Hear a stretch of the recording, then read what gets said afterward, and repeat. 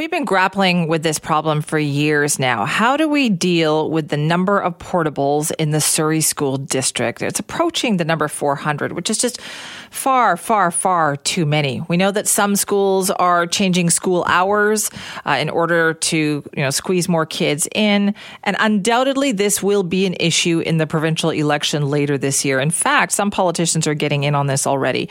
We heard that BC Conservative Party leader and MLA John Rustad has pledged to eliminate the use of portables in Surrey. His idea was to make bigger class sizes and move the kids into the school. And I thought, well, that makes for a good headline, but how realistic is this really? So joining us now to talk about this is Lisanne Foster, first Vice President of the Surrey Teachers Association. Lisanne, thank you so much for being with us. You're welcome. Good morning, Simi. What did you think when you heard about this idea of, we'll just put more kids in the classroom? It's a ridiculous idea. I mean, I don't even know how anybody who knows anything about education could even entertain the idea. In order to actually think that this was, valid in any way, you'd have to ignore a couple of things. You'd have to ignore how kids actually learn. You'd have to ignore our current curriculum, which is very different from a curriculum that perhaps many politicians might be familiar with since they were in class maybe 30, 40, years ago. It's very different. And you'd also have to ignore our contract. We are unionized employees. We have a contract. You'd have to ignore lots of things that actually happen in schools. And I really wish politicians would spend a day in a school, 1 hour in each classroom before they make any kinds of suggestions about how schools should change. Oh, Lisanne, I think that's a genius idea. I mean, we've got this provincial election coming up. We know Surrey is going to be a center, a focal point of the discussion here. Is that an invitation? Are you saying to politicians, come, spend an hour in one of our schools? Well, what I'm saying is, if you have ideas about how to improve schools and education in Surrey, first, do some research. Come spend the day in a school, and especially schools in the north end of Surrey, which are overcrowded and under-resourced. Come and spend a day in classrooms before you can make, assumptions about what would work and what won't work. Okay, and what do you think would work? We know building schools would certainly help, but boy, that takes a long time to make that happen, doesn't it? Absolutely. You know what would have been wonderful? You remember when we first went into lockdown in March 2020 and then in April, and social media was filled with parents making posts about how they now fully understand how difficult teaching is and how important the teacher's job is, and they don't understand how teachers, can teach 20, 30 kids when they're struggling to teach just two of their own children. I wish that sentiment was still alive in society. It was clear at that time that people understood just how difficult and challenging it is to teach students, and I wish that was still alive, because really there's always money for things that are prioritized. And right now, unfortunately, education is not prioritized.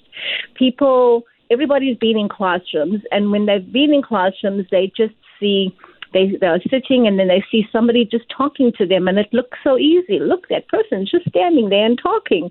But while the person is talking, there's like a gajillion things happening. That happened before that, during that time, and afterwards. That is quite complicated. Whenever I teach, it feels like I'm juggling like 30 different balls while I'm also balancing on a ball that's moving at the same time, and then crunched for time because I've got to do all this within, 70 minutes. So it's quite complicated, and I wish people understood that. Lisanne, the way you just described it, I think goes a long way towards helping people to understand this. And plus, probably why not more people are taking this up as a profession, right? Because don't we have a shortage of teachers? Mm-hmm. Yes, we do have a shortage of teachers. And you know how when people, teachers are being criticized, people say, oh, you have, summers off and it's so easy. You only work 5 hours a day. Well, if it's so easy, why aren't people running to become teachers?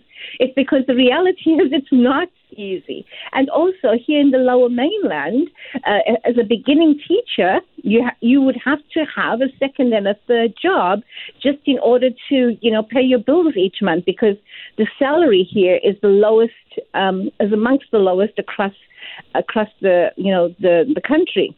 And so it's not attractive for young people. I had former students who've become teachers and have recently told me, just after 5 years, they're going to leave because it's just impossible to make a living and make a life and also maintain your mental health. So massive impact on teachers' mental health because there's so many demands coming from all different directions with very little support. What is the shortage like right now? We keep hearing about this shortage, but what's it like for you?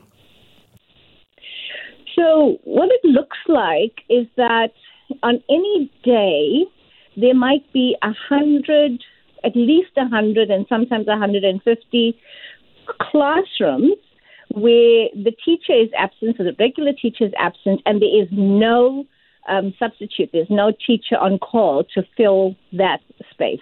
And the ramifications of that filter throughout the school. There's all kinds of consequences that happen when there's not enough teachers to fill an absence.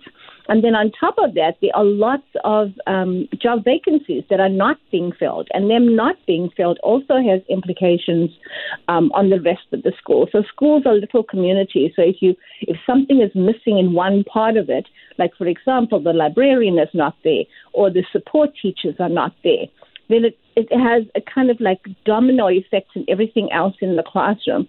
And so teachers are not only dealing with complex classrooms, but then the community itself, the school community itself, is constantly in a deficit position because there's not enough. Lizanne, given that, we are going to have an election this year, and clearly already we know Surrey schools and funding and portables, all of that are going to be issues. What do you want everybody to keep in mind for that? Like, this is obviously an opportunity as well for teachers to say, we want to talk about this. What would you say to these politicians? Well, we know that they're going to be coming to Surrey to do several photo ops. I mean, that is just absolutely what's going to happen. And I would like them to consider that, when they go into the schools and they go into the classrooms just for the photo op, to actually spend maybe perhaps a little bit more time and find out what it's like to be a student in that school, find out what it's like to be a teacher in that school, and not just stay for the short photo op. Because I've become quite cynical now because sometimes the announcement and the photo op is just a re-announcement of something that's been announced before. And unless they're coming to announce that tomorrow there's going to be 10 more schools in Surrey, everything that they're announcing is going to be just a Band-Aid.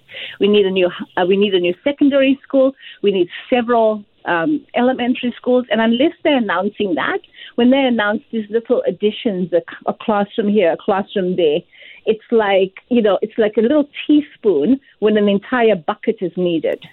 Lizanne, thank you for your time and for your honesty this morning. We really appreciate it.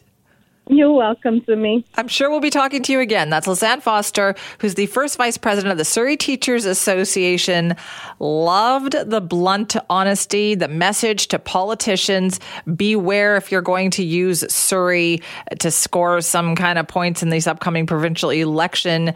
We heard BC Conservative Party leader John Rustad saying, we're going to eliminate the use of portable classrooms in Surrey. We're going to move those kids into schools. We're going to expand the class sizes. And the Surrey Teachers Association says, well, that sounds ridiculous because that is just not possible.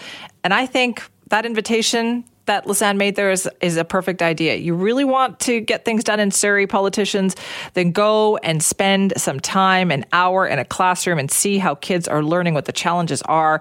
And I'll bet you'll move that higher up on the list and do what they're actually saying is make these new schools possible as soon as possible. You want to weigh in? Send me at cknw.com.